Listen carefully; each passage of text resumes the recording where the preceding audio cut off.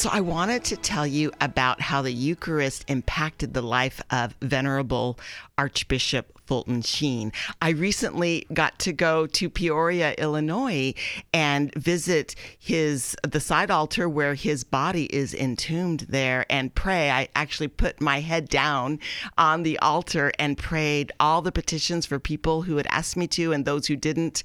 And I prayed for Modern Day Radio because, and I talked to Pat before I went because I'm going there, and he's the guy with he started out in radio and then went to TV and, the whole evangelization. Right. But when he was first ordained, he had no idea that he would be such a famous person, like rock star famous person everywhere in the world, throngs of people, all this influence and all the money that went through his hands through the propagation of the faith, which he never handled any of the money. He didn't even want to be, touch it at all. He was so generous and so good and so kind.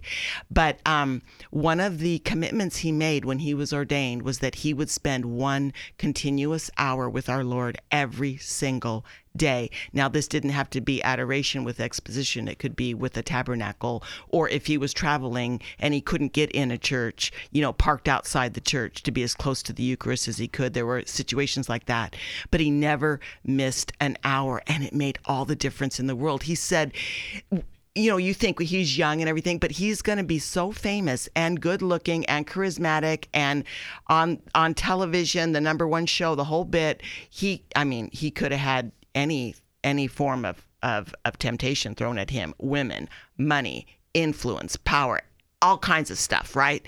And he said that his daily hour with Jesus was his tether on reality. Being tethered to the tabernacle made him know what reality was so that he wouldn't get carried away with all of that.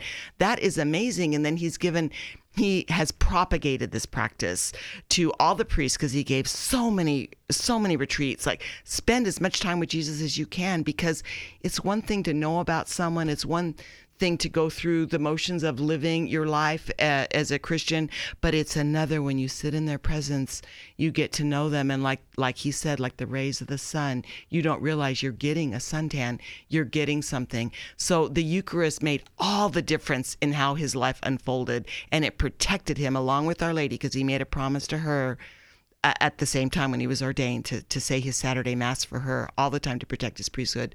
But without these two things, he just wouldn't have made it. I mean, who wouldn't cave under that kind of pressure and that kind of a life? And Satan, the devil, he knows how to set us up. And so he would know exactly how to. So we need that grace. We need that protection.